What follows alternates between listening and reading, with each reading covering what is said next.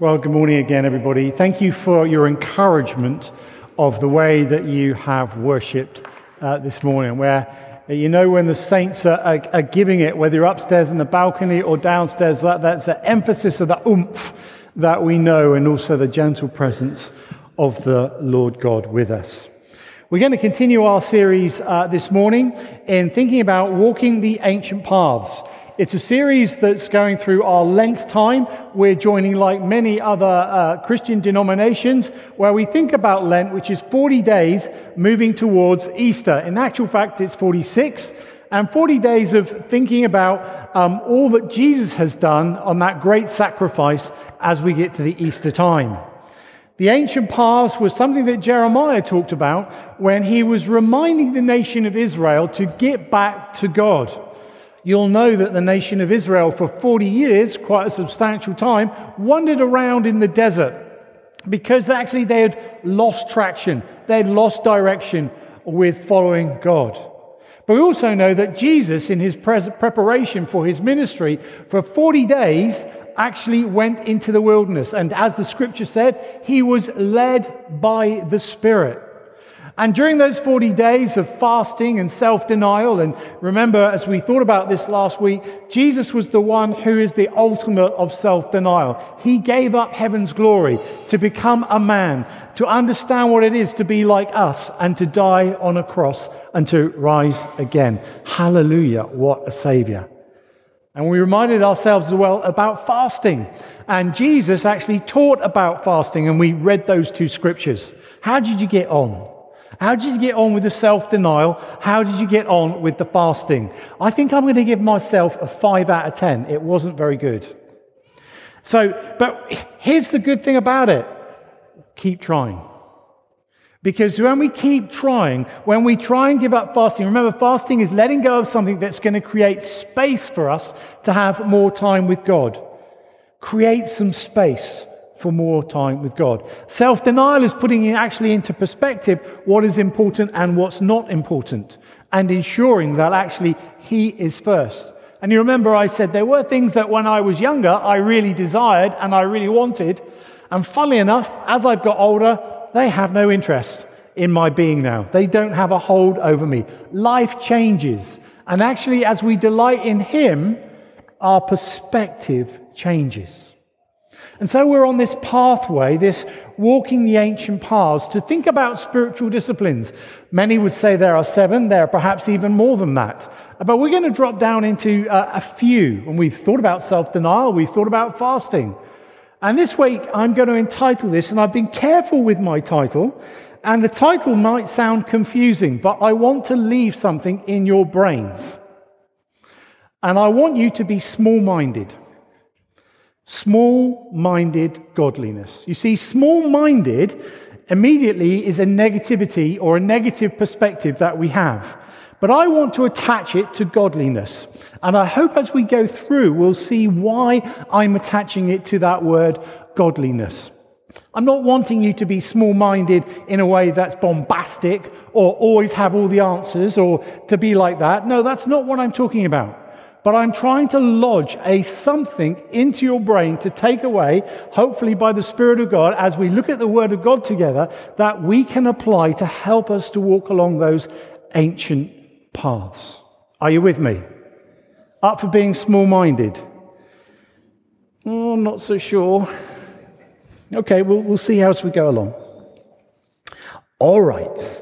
Turn with me to Psalm 8. It will come up on the screen, or it will be on your apps or in your Bibles, or whichever way you want to look at it. We'll know this psalm very well. Psalm 8. Slightly different from mine. So I'll start off with, Lord, our Lord, how majestic is your name in all the earth. You have set your glory in the heavens. Through the praise of children and infants, you established a stronghold against your enemies, to silence the foe and the avenger. When I consider the work of your fingers, the moon and the stars which you've set in place, What is mankind that you are mindful of them? Human beings that you care for them. You've made them a little lower than the angels and crowned them with glory and honor. Well, what does that teach us about small-mindedness? Well, we'll explore that together. But I want you to note straight away, as we actually look at the passage there is a contrast here. And we see that contrast, as we've read it together, in different ways. Majestic name over all the earth. It's big. And then we narrow down into the small through the praise of children and infants. And then we go back to the small, the finger that made everything. You see the contrast that's going on here? Some of you will have Googled this or watched this online, and I encourage you to do that. If you've not listened to Louis Gigliano's sermon on actually this verse about fingers and stars, you need to. Because he talks about the macro here, and I've pinched some of that, but I've fessed up to the fact that it was his. But he has this wonderful, wonderful way of explaining how big things are. So one example he uses that if we take a golf ball and we say that is the world, okay, there is actually a star in our galaxy. And there are trillions of galaxies, but there is a star in our galaxy that if we're this size, a golf ball, there is a star in the galaxy. Guess how big? 3 miles in diameter. Just take a moment, consider the world, we're on it somewhere, and there is a star out in one of the galaxies that we know of that is 3 miles wide, using the metaphor, using the comparison. And who put that star into the sky? The finger of God. Boosh. There it goes. Just like that. God is absolutely massive and big. And the psalmist is trying to make sure that we understand something of the enormity of who God is. Now, I'm guessing, because you seem all very intelligent people, because you're actually disputing the fact that you can have small-minded godliness, that you've got God completely sussed. You've got him actually, your systematic view and understanding of the scriptures and your doctrine about all the big things and even the small things is all lined up, and you can go tick. As I've got older, it is clear that there are clear things on biblical understanding about the big things. Jesus died and rose again. He is the Son of God. But I've also discovered that there are some grey things. There is some tension that we have to live with. For example, how many of you get grace? What, do you really? Then afterwards come and tell me. Why does God love you? You put your hand up, and so just explain to me, why does God love you? Do you know? Do you understand why he loves you? Well, we're not sure, are we? We might have to be here a long time. Because, yes, it's his character, it's his nature, but why should he choose to love you? What do you think about that, Alistair? God loves you. Really? I mean, he's happy. He's got happy about that. But what about the other thing? Do you get the fact, how many of you, when someone's been nasty to you, who's taken your money, who's profaned your name, who's walked out you or believing for dead, how many of you are going to run towards that individual and embrace them when they come back? Father God does. Do you know, I don't get, why does he love me? Well, he loves me, the Bible tells me so, but why me? Because it's his nature, it's his character. You know, God loves me despite my stupidity. God forgives me as well. I'm exploring that. I believe it with all my heart. But here's the thing. I don't fully understand it because it's beyond my comprehension. I can't say that I love my enemies, every single one of them. I'm being transformed and made more like Jesus, but he is just amazingly immense. You know, we know of these words, and these words that are they're not in the Bible, but they're used theologically about the omniness of God. What did you say? Omnipresent, omnipotent. You know, that I'm all things, all knowing, all powerful, all everywhere. God is that. He is big. He's beyond our comprehension. You see, there's a word here that we can learn that is going to help us in our discovery of walking the ancient paths. And there are two words, but this is the first word. And the first word that God often does, and the psalmist is picking up on this, is to contrast your understanding of who God is with yourself. God is big. God is mighty. God is amazing. God is immense. God is beyond our comprehension. You haven't yet discovered, you are only on a journey of discovering for an eternity who God is and how he is, because he is massivo, if that's a word. He's big, bigger than me. Unbelievable. It's true. He's ginormous. And here's the contrast. The contrast that God brings in this situation is, I am who I am, and you're not. Yes, you are co-heirs with Christ. Yes, you are my sons and daughters, but you're not I am. I always have been, I always will be, and there will be no end. You see, can you understand that? No, I believe it, but how can you get your head round something? And God is making the contrast here for us to understand who we are. Yes, he's accessible, but he is ultimately different. And there's another word, and this is an important word, and it's a word that we often forget. And it's a word that is written as a pause or as a break or as a little slap around the face or a little tap on the shoulder. And it's this word that we see written in this psalm. And I'll read it to you again. And we just ran over it because we're used to this word. We're used to letting it go because we want to get to the big stuff. Verse 3 of Psalm 8 says, when I consider. You see, in the Hebrew and in the Greek, when the word consider is used, just like what we would define it, it is to give serious thought to. When was the last time you gave serious thought to the fact that God was bigger than you?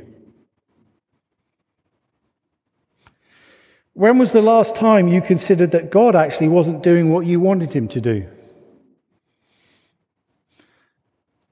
When did you take time to consider? So consider is the verb, consideration is the noun, and to get the noun you need something which we add to that, and that is time. And next week, when Nikki takes on the realm of teaching us as well, we're going to be looking at slowing up.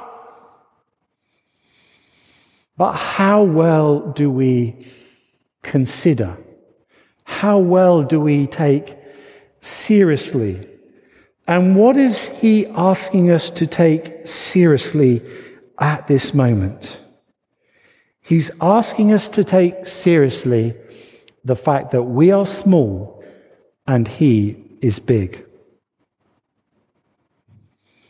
He's big and we are small.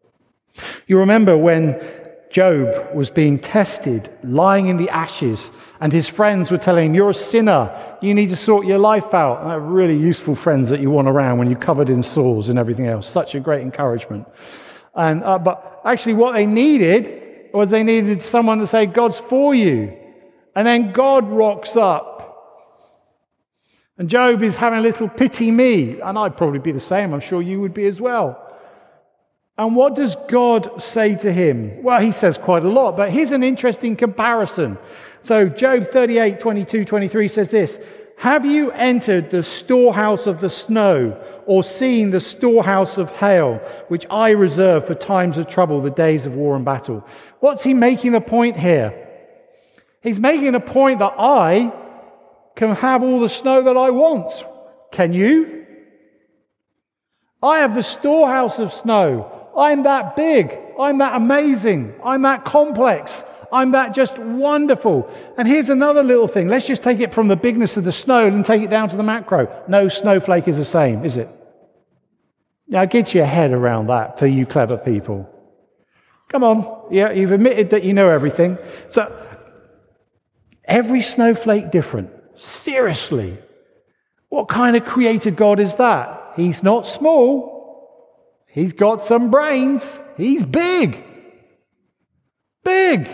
Bigger than you can think. And then do you remember the story in Isaiah the prophet? He's just helping them to think about, get back with God, hang back to God, Israel, push back to God, Israel. And they're going, oh, maybe, maybe not.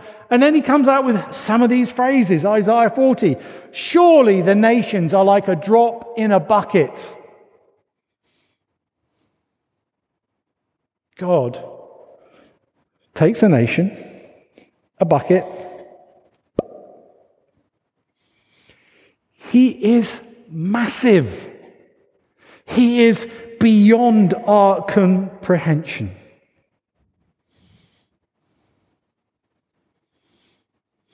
Macro.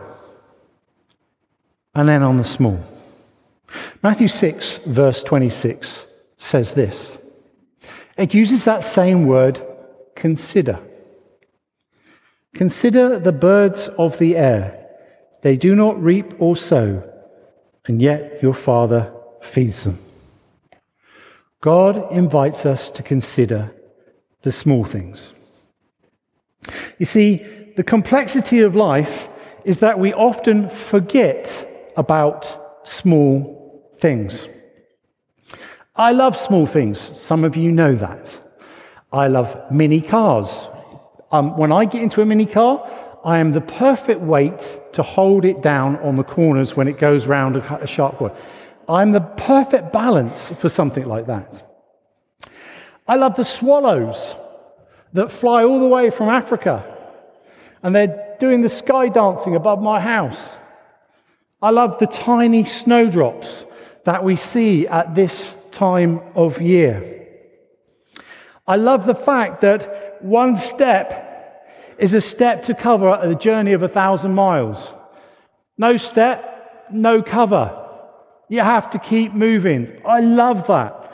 I love the fact that a small thing can move a big thing. Don't believe me? If you turn out your lights at night in the summer and you hear a mosquito, guess how quickly you move? Because you don't want to get bitten. My dad told me, and I didn't realize it was the scriptures, and that was, hey, be a good steward of the small things. But the scriptures say, and what do they say? They say, be faithful in the small things, and people will trust you in the big things. He's a big God.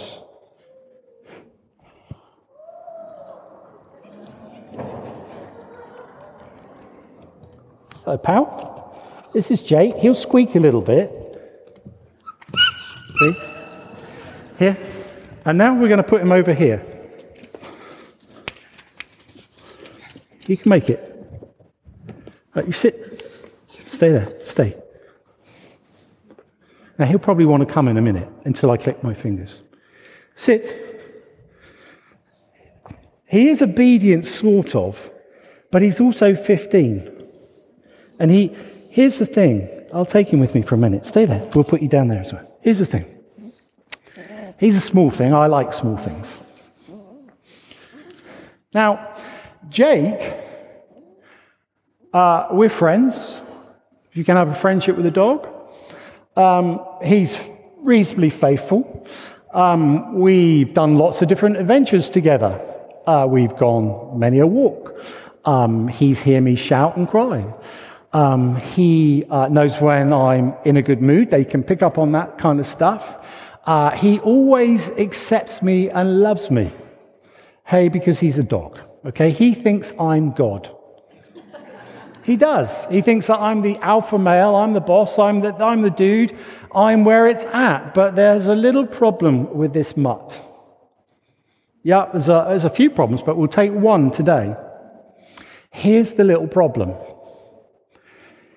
Sometimes he thinks God doesn't know everything. Usually it happens about every 5 weeks. He's got a little bit of credibility about him because he's getting deaf now. And so I give him that advantage. But my family quite often tell me, listen, he's just playing deaf to you because he's choosing not to go the way that you want him to go. And there's probably some truth in that. But he thinks I'm God. And you know, he came, didn't he? Yeah? You saw it? He came? Because he's confident of who I am. He's bored already because he's yawning. But I want you to notice something. He came, and you know the word worship in the scriptures that Jesus used is actually a word that would translate that a dog will lick your hand. Did you know that? So the word of worship that Jesus uses in the New Testament, if you were to unpack that, it actually means that the excitement of like a dog wanting to lick your hand. When was the last time your excitement in worship, you came to lick God's hand? Sounds strange, doesn't it? But you see, because he's just totally excited about the fact that I'm here for him. And so he's excited to be with me. Are we excited to be with God, where he's solely our attention? And why am I talking about the small things? You see, just like Jake to me, there are times when he will not be obedient. There are times when he thinks, I trust you, but I'm still going to test you to see whether you are who you are. But God reminds us today that he is bigger. Could the dog protect me? He thinks he can, but he can't. Can I protect the dog? Many a time I've had to. Because he thinks that he can take on anybody. He thinks he can take on Alsatians and Dalmatians and everything that's bigger than him, because his attitude is, yeah, come on, I've got a big God behind me. You want a piece of me? Let's do this thing. You have a big God behind you. But you are smaller than him. And he knows better than you. Thanks, pal. 1, 2...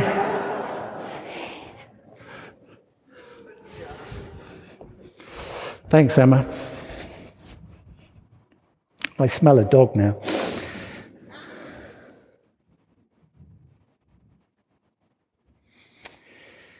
Isaiah, when he was talking about God knows more than us, in another passage in 55, he says this, "For my thoughts are not your thoughts, neither are my ways your ways, declares the Lord." Notice how big he's going now. Notice again, he always adds the contrast. As heavens are higher than the earth, so are my ways higher than your ways.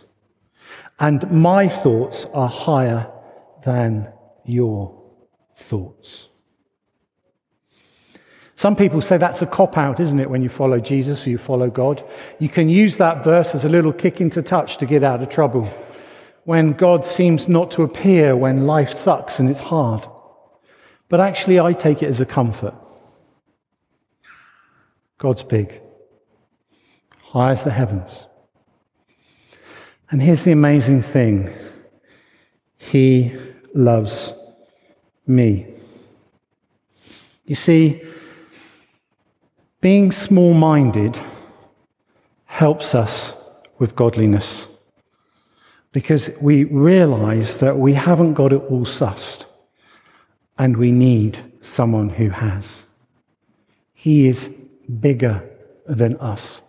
The prophet Zechariah, and most of you will know this, and 4:10 says, "Do not despise these small beginnings, for the Lord rejoices to see the work begin and to see the plumb line of Zerubbabel's hand." Small is important. Small, God gives us that so that we can grow and to put it into perspective. If you know how to lead your life the best that anybody else has led your life, then good on you, because I don't know how to lead mine the best. But I found someone whose thoughts are better than my thoughts. I found someone who will run to me when I run back to him. I found someone who not only created a world the size of a golf ball, but decided to create one of some trillion galaxies and stars, one that is as big as actually 3 miles wide if you take the extrapolation. I found someone who says, consider, who doesn't just swipe me off, who doesn't just dismiss me, but actually says, consider who I am. Make the contrast. Understand that where you are, that you're not bigger than God. And how does that help walking the sacred paths? Because his thoughts, his ways, his help is greater than anything else I can muster. You see, I'd never have come up with the thought of putting Jesus on the cross. I wouldn't have. But God the Father didn't think twice. Do I understand that? If you do, that's great. It quite literally blows my mind. The Son of God died in my place on the cross. The Son of God is the one who flicked the stars into space. These hands, these fingers that he had, that just put a star here and there, as God the Father and the Holy Spirit, the Creator, were just, doing stuff. With the hands that hung on a cross for me and for you to pay the price for all the wrong stuff which is called sin in this world that I so readily do. And that, by just saying and real meaning the saying, I'm sorry and I don't want part of that, he forgives me and he forgives you. And he adopts me as a family member. I become part of the family of God. And that he runs to me when I run to him. That he's for me and not against me. That he calls me a co-heir with Christ. That he says that I'm his son. And he says that you're his daughter. That I have a hope of eternity. That I have the presence of the Holy Spirit in me now and forevermore. What? This is a big God, ladies and gentlemen. He is massive, absolutely massive. And he reminds us, I know the hairs on your head, small. I know when the sparrow falls to the ground, small. I can take a boy's little fishes and 2 loaves and multiply them into massive stuff. If you only have faith as small as a mustard seed, it's not about quantity, it's about quality. See, from that quality, a great tree was born. If it's just that small, guess what I can do? I can make a big thing where the birds of the air can hide. Small yeast in a dough. A woman's mite who was just a little penny and she put it in there. Boof. Small-minded godliness. God, this morning, take our smallness so that we look to you, because your ways are not my ways. Do you know what that does? It puts us on the right track of our understanding of walking with God, because he knows best and his ways are best. And when I try to do it my way, like Jake tries to do it his way, it's not going to win. But when I do it his way, when I walk with him, he comes and helps me by the power of his Spirit and by the word of God. What does the word of God say? I've hidden your word in my heart so that I might not sin against you. Your word is a lamp unto my feet and a light unto my path. We align ourselves with the word of God, which is bigger than us because it's given to us by a big God. We align ourselves to it. And so, practice smallness. And one way to do that is to think about the massiveness of God. This morning, if you have felt that I couldn't come into the house of God and there were people praying for you this morning before we started this service, they were saying that actually some of us feel like the doors are shut to the presence of God. That's not true. The doors are flung wide open for you because there's a Father running to you as soon as you run to him. That's good news, ladies and gentlemen. When the world's in a panic, that is good news. Because God's big and we're small. Amen?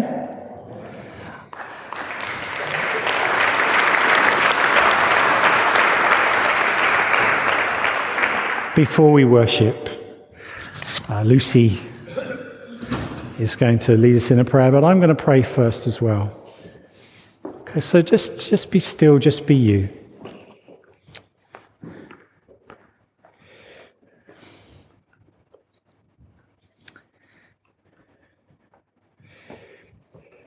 You might not find this useful, but I found it useful, so I'll share the crumb that I learnt. If you take your fingers, like this, and you just narrow them before they touch, do you know you can narrow your fingers to the size of an atom? You can't see it. And you so often touch, doesn't it? But God knows that. Because he's big. He's big. Father, help us to get perspective right. That we're small.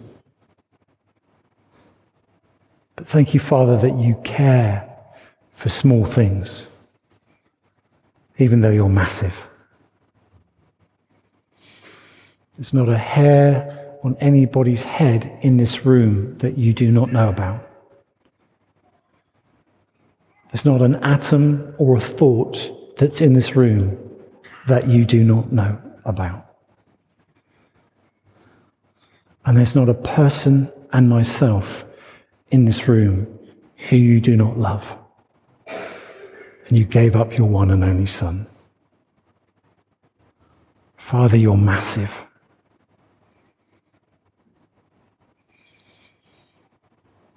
And some of us need to know that massive God right now. And Lucy's going to lead us in that family prayer. And if you say that, then you can come afterwards and we've got some material for you. It's just to help you, or you can connect with us at the desk in the reception area where you came through. And after Lucy's prayed, we're going to continue to worship. The guys will lead us. But some of us might need the encouragement of someone praying for us. And we have a ministry team. Whether in your balcony you can come down the stairs, or whether you're down here, and they're just at the back where you came in through. They'll pray for you that you might know the presence of that massive God in your life.